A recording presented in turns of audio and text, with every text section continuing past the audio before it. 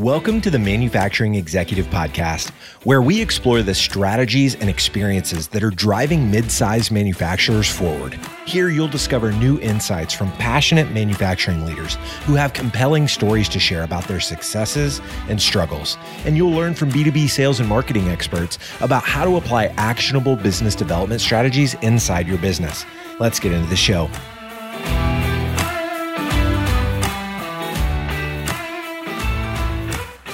Welcome to another episode of the Manufacturing Executive Podcast. I'm Joe Sullivan, your host and a co-founder of the industrial marketing agency Gorilla 76, where we help B2B manufacturers grow through revenue-focused marketing programs.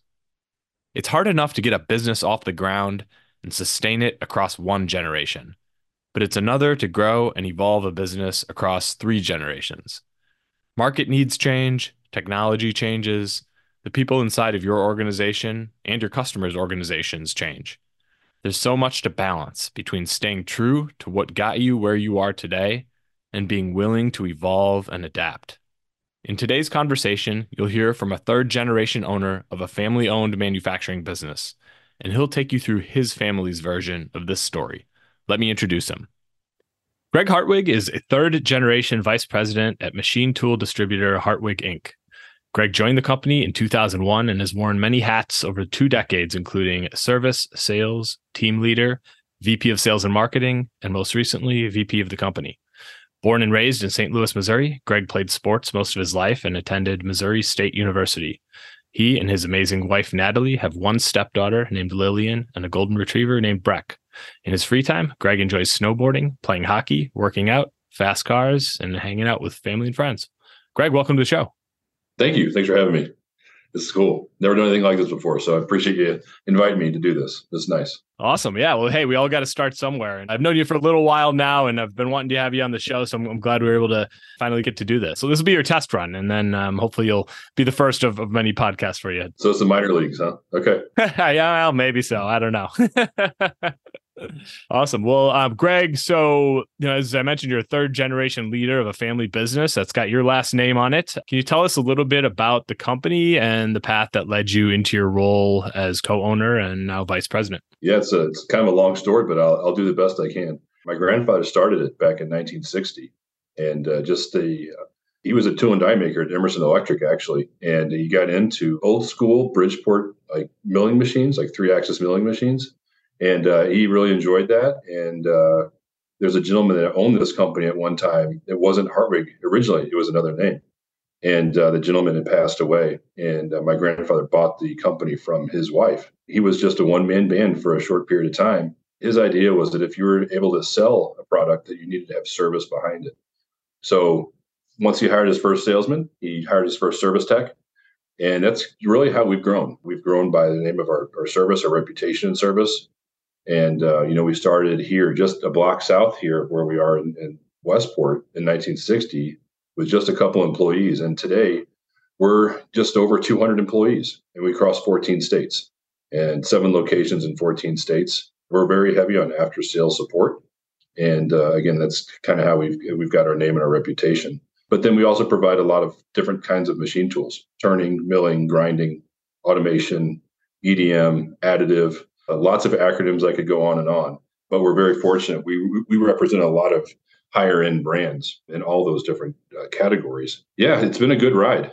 Like I said, started in service a long time ago, just to try to figure out what is a machine tool, what is a spindle, what's a chip. There's all kinds of different. It's a different language when you get into it. But yeah, started there and then got my way into sales and really loved it, helping people.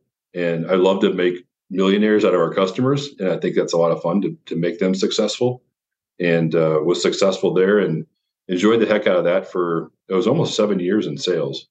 And then I jokingly say I got demoted into management. So here we are, was in Colorado, ran that office for a few years and then came back here in about 2011, was vice president of sales and marketing for probably close to 8 or 9 years, something like that. And then just most recently, this past summer, was promoted to vice president of the organization. So, just wearing a lot of hats. But yeah, it's been a fun ride. There's a lot to learn every day. And what I love about it, it's fun to definitely to help make your customers a lot of money, but it's also really cool to see how things are made. It's like that Mike Rowe show, Dirty Jobs, but it's really cool to see because we're in everything metal cutting. It's in construction and mining, it's automotive, it's aerospace, it's medical, tool and die, anything metal. I mean, the wheels on your car, appliances at home. We get to see a lot of different things and see how they're made and, again, help people be successful with their business. So, yeah, like I said, it's been a great ride. And I guess I'm on year 22 at this point in time. And my dad recently, I should say, almost 2 years ago, retired, and he was 47 years with the organization. So, big shoes to fill for sure. Very cool. Well, yeah, it's hard to look around your house or your office or wherever you are and find much that wasn't touched by a CNC machine, I imagine. And so, yeah, it's a cool part of my business too, working with manufacturers to be able to just kind of see inside those organizations and learn how all the things around us were actually made, which is largely just stuff we take for granted otherwise. So it somehow finds its way on a shelf, and then you just buy it. It's really cool when you get behind the scenes to see how things are made. I always love the story of a family-owned business. A lot of American manufacturing and kind of mid-sized companies started in somebody's garage or basement or, little tiny machine shop and grew into something that might look completely different from what they were, 50 plus years ago or whatever it might have been. I'm just kind of curious to hear, as a third generation leader now, what's that transition like? What was that transition like going from, generation 2 to 3?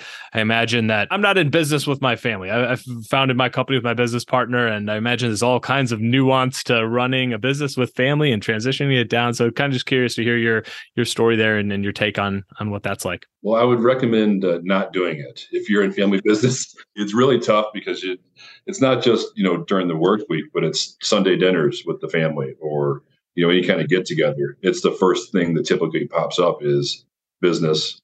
And it's not fun for everybody, especially if you're having a bad day or things aren't going very well. But yeah, no, it wasn't easy. It still isn't easy, but again, it's good. So I would say, my dad, Gary, put a leadership team together. And so we have a leadership team, and inside that leadership team is another team called Horizons.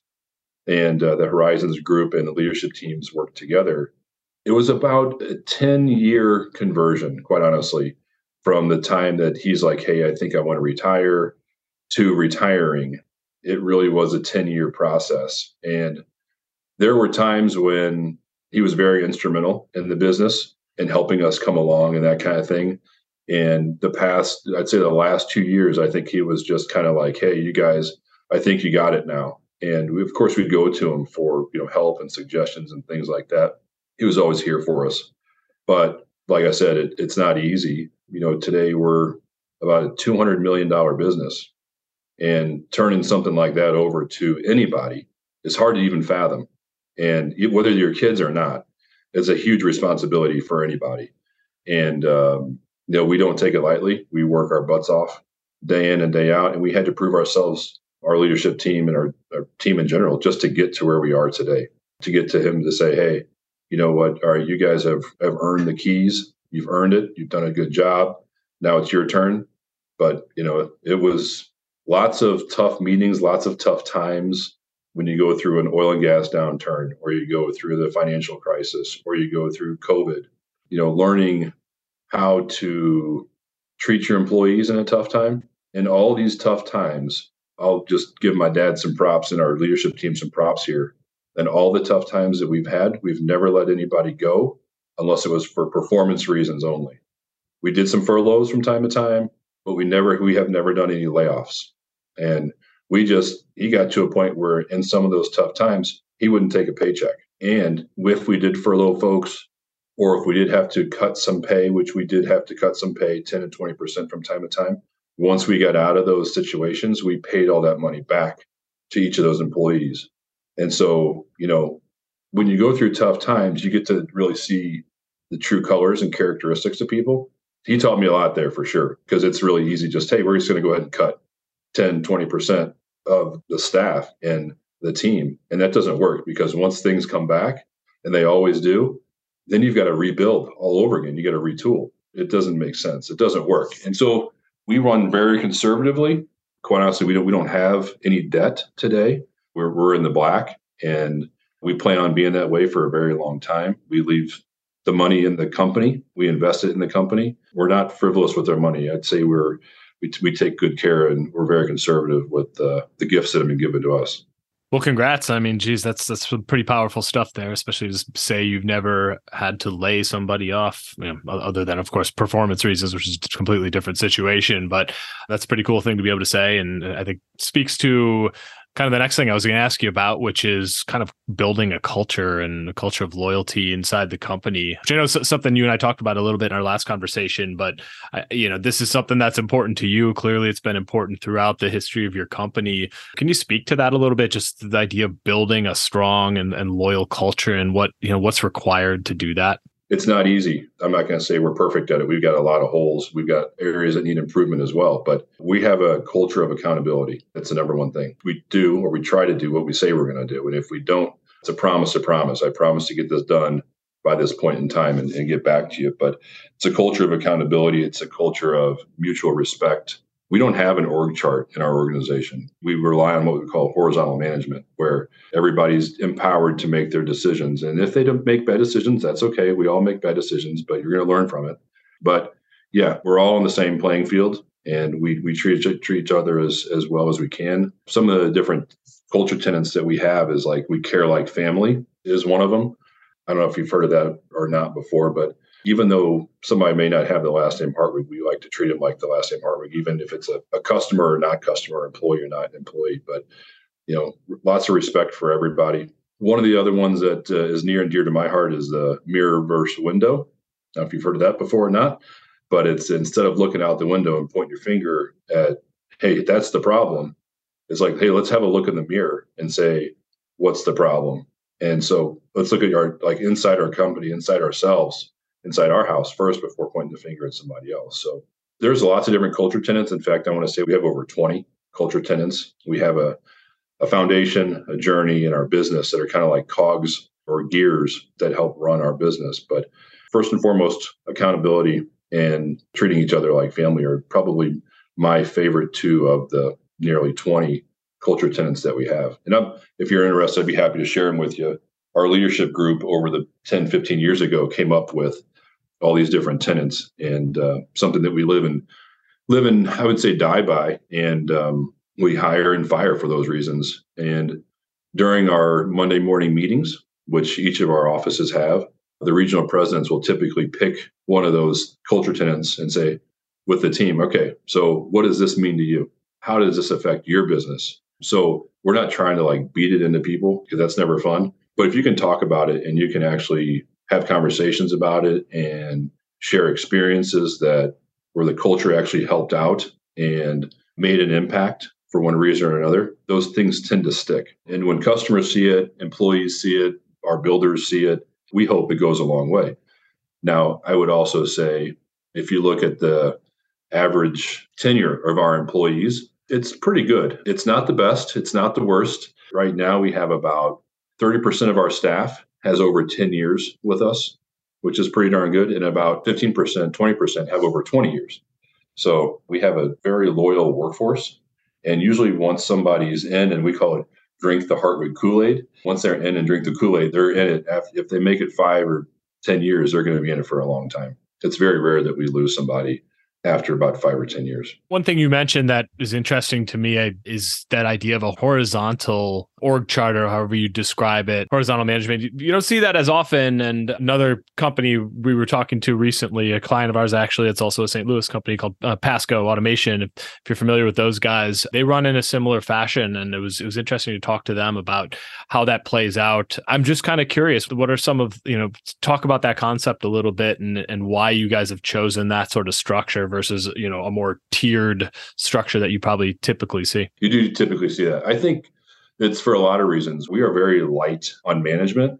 We're actually pretty lean. We're very lean for the amount of business that we do.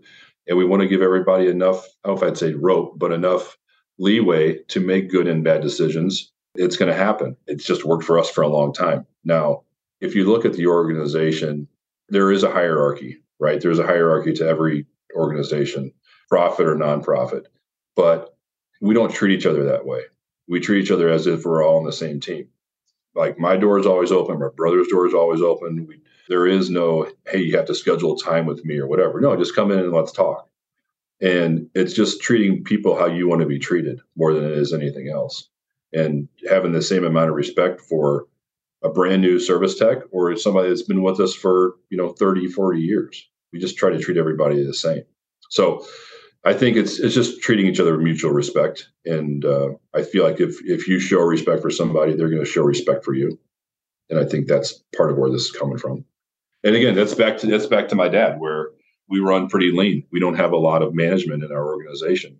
So really, everybody is empowered to make their own decisions. And if they have questions, of course, we'll help them. But we believe we hire some very talented people. We know we hire some very talented people, and we want to give them some free rein so they're not micromanaged. Yeah, you hire great people and you set expectations properly, and they know what their job is to be done. And if you're hiring the right people, theoretically, they shouldn't require a whole bunch of management. But I think it's hard to come to that realization. And well, first of all, it's hard to find great people, especially in a time like today. But once you can pull that off, yeah, and I can see the benefits of running that way. So it's very cool. It takes some getting used to, because as a manager or leading the organization, you're meeting with your employees quite a bit, but you're really not micromanaging them. Who wants to be micromanaged, right? I was micromanaged for a long time. I don't want to do that to anybody. Okay, let's take a quick break here. I'm really excited to announce an incredible event our team at Gorilla 76 will be co-hosting in late January and early February of 2024 in Austin, Texas, just for marketers in the manufacturing sector. I'm going to hand it to our strategist, Peyton Warren, to give you the details. Hi, I'm Peyton Warren, strategist at Gorilla 76. Over the past few years, our team has been running twice per month digital learning events for industrial marketers called Industrial Marketing Live. It's been a huge success, and we're seeing 50 to 100 manufacturing marketing folks show up regularly. But one thing this group has told us is that they've been itching for a live, in-person event just for them.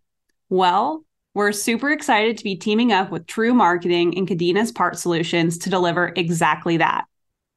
January 31st through February 2nd of 2024, we'll be co-hosting the Industrial Marketing Summit in Austin, Texas. We have an incredible lineup of speakers for day one who will be covering topics that include SEO in the dawning era of AI, high-impact product marketing, elevating the role of marketing within your manufacturing organization, and giving out a demand generation playbook for B2B manufacturers. And that just skims the surface. On day two, we'll be conducting in-depth breakout sessions to go deeper on some of these key topics and help you apply them inside your own organizations. Not only will this be an intensive learning event with some of the sharpest minds in the industrial marketing space, but we'll be hosting social events in the evenings with great food and venues for networking with other manufacturing folks who are trying to solve the same kinds of marketing challenges you are. We're limited to 300 seats, so visit industrialmarketingsummit.com to learn more and reserve your ticket. We'd love to see you in Austin. Well, Greg, shifting gears here a little bit, we're living in a pretty exciting time in the manufacturing sector right now where there's so much new technology pouring in. I mean, it can be a little bit overwhelming. Certainly, I know you guys have made at Hartwig some very intentional decisions about sort of where to invest and pour some of your own resources, automation and additive manufacturing being a couple of those places. Can you talk a little bit about that and how you made some of those strategic decisions? Yeah, I'd go back to 2016 is when we got into additive. And we started there, and it's a different technology than anything else that we sell. And it's a different conversation. And in many cases, it's a different customer, different maybe contact in an organization.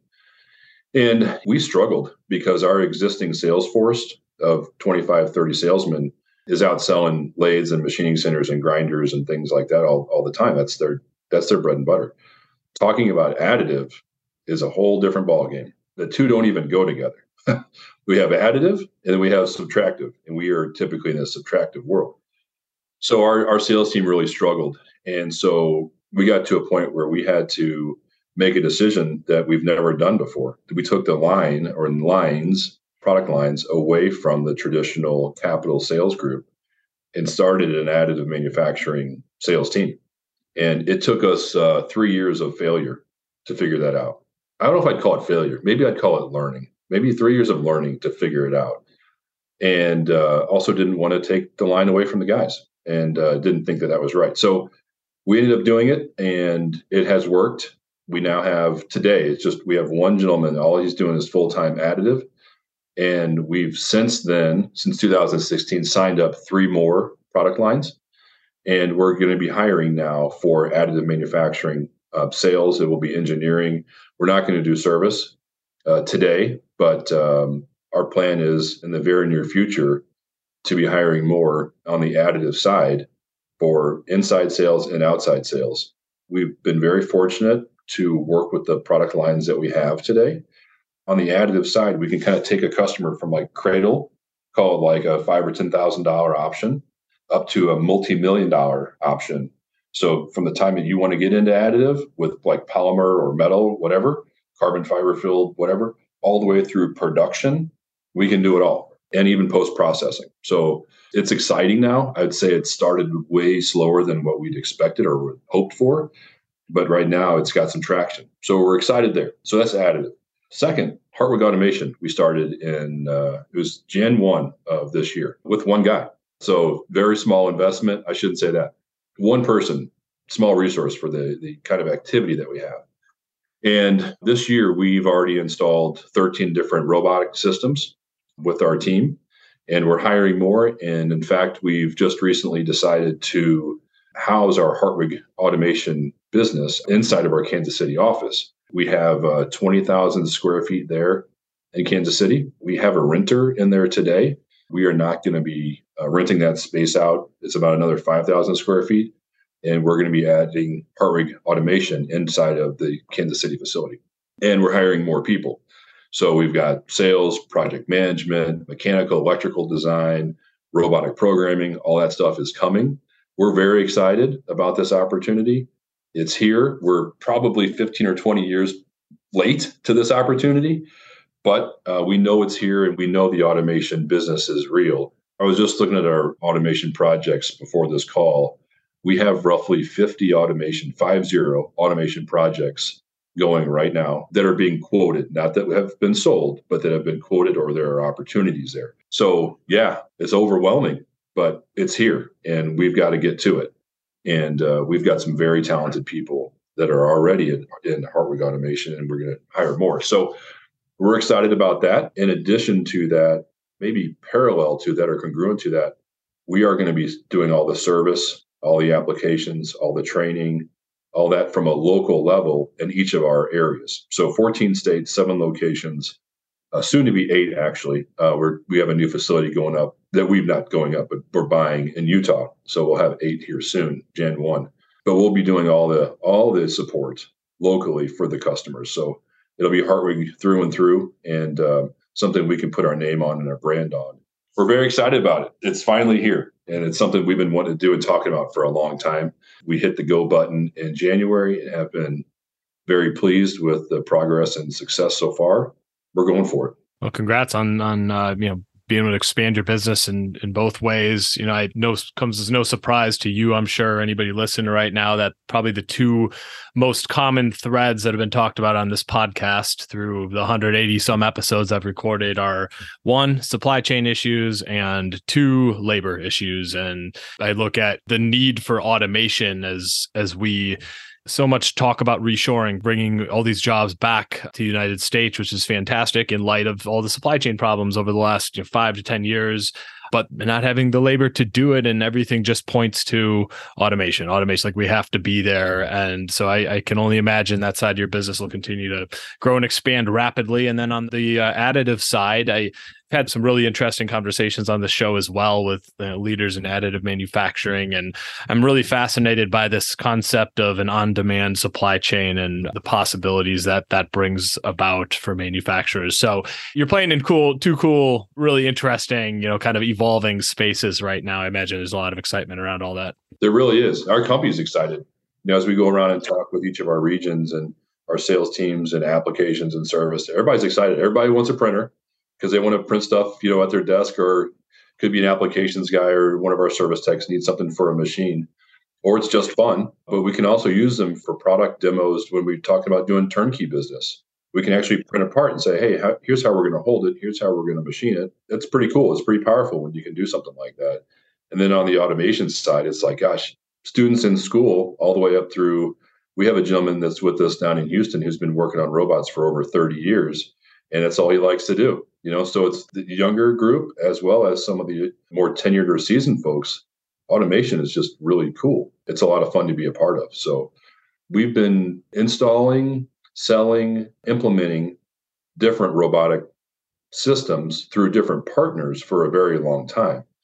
It's just now that we are going to be the ones that are going to be doing it, as well as working with some of our partners too, because we can't handle all the business that's coming our way. We're going to have to parse some of it out for a period of time. We've been selling and installing robots for over 20, 30 years. It's not new business. It's just new to us because we've been holding off because it's risky. There's a lot of investment there. And if you don't have your process down perfectly, automating anything is a very bad idea, because all you're going to do is make bad parts after bad parts, or create more and more issues for yourself. You're just going to be repeating it time and time again. So the real trick is getting the process correct. Then that's our engineering services group, our turnkey group. And then the automation group is going to go in and add robots to it and start making a lot of parts. I'd say we're more vertically integrated now than we ever have been. All the new technology around automation and additive are obviously very exciting. At the same time, machining is going nowhere, right? It's all around us. It'll continue to be. But I imagine, I'm curious to hear, are the conversations you're having with customers changing in light of, just industry 4.0 technologies like predictive maintenance and machine learning? I'm kind of curious how your conversations are evolving around all of that technology that's starting to emerge. It's definitely emerging. I'd say it's still new, whether it's industry 4.0 or machine learning or predictive maintenance. Those are like really cool buzzwords, and they do this sound cool. The idea is cool. Is it here yet? In some cases, but really not as much as you'd maybe like to think. Our machines, most of them come from Japan, and they are working on technology now, and the Europeans too, where you can have predictive maintenance based on like spindle wear or ball screw wear, or maybe spindle load. There's different things that would potentially tell the customer, hey, it's time to change your oils. It's time to, call Hartwig for parts or service or things like that. It's definitely coming. It's not quite here yet. On the machine learning side, don't see it so much yet. I think that's still a big buzzword for manufacturing. And I think that's probably maybe on even higher tech equipment than CNC machine tools. So I think we'll get there, but we're not quite there yet. The risk is, these machines are very expensive. They're very complex in some cases. They could be 7, 9, 12 axis machines. And if the machine is making decisions on its own, it's probably going to crash itself at some point in time. And those are not inexpensive crashes. So there's so much that, you really don't want the machines to make decisions on their own, because it could be detrimental. But there is some really cool technology out there in software that can maybe change tooling faster for you, or speed up a process or slow it down based on like tool wear or load. And so we do install and we run and train in those kinds of things. So Greg, as you kind of look to the future for Hartwig, you've come through 3 generations here, the next generation leading the company. How do you see the business evolving in the years ahead, just in light of, a changing world of technology? And I feel like there's so much going on in manufacturing right now, from, the way the supply chain's changing and the labor issues we have out there and all the technology that's entering. Just kind of curious what your vision is looking forward. It's interesting. When I started this 20 something years ago now, it was like 3-axis vertical machining centers and 2-axis horizontal lathes that was it. It was a simpler world, wasn't it? It was a much simpler world. Yeah. Machines were less expensive. But anyway, so now we're talking multi-axis machines. We're talking 5-axis technology. We're talking all kinds of different Swiss technologies, like Swiss machines and those kinds of lathes. Just higher and higher tech is what we're seeing more and more often. And the days of the 3-axis vertical machining center or 2-axis lathe are very rare. Most of our customers are working on or already have purchased multi-axis machines, 3, 4, 5, up to 9 to 12 axis machines. That's one of our differentiators. We're very fortunate to sell the products that we do and support the products that we do. Not everybody has the same luxury. There are still some of those folks out there that still just sell the 2-axis lathes or 3-axis mills. But it's more and more today, what we're seeing is more and more high tech. And at the same time, those purchases, as you can imagine, are more expensive. And what we've also found is those customers that buy the higher tech equipment are the customers who actually make more money. So in this case, the more they spend on machine tool technology, whether it's from us or anybody else, the more money they have a chance of making because they're really cutting their cycle times down, their processes down, their risk of failure down. They're actually making better parts faster with these higher tech machines than they would any other way. So what that does for us, we do pretty well in that space. So do others. We're not perfect, right? We got a lot of holes. But what we're also seeing is that a lot of our customers need the expertise and training on those machines. We're very fortunate. Today we have around 30 applications engineers that these guys do the install, they do the training, they do the turnkeys, they do the runoffs, that kind of thing. And we're seeing more and more and more companies going higher tech, but they also have to have the support behind it. So that's one of the things. I would also say one of the things that we're starting to see is finally some younger students getting into the industry. I mean, even as young as in high school. I was recently out in Utah visiting some customers out there, and they have kind of like a work school program with their high school students. And these kids are rock stars. They're doing a great job.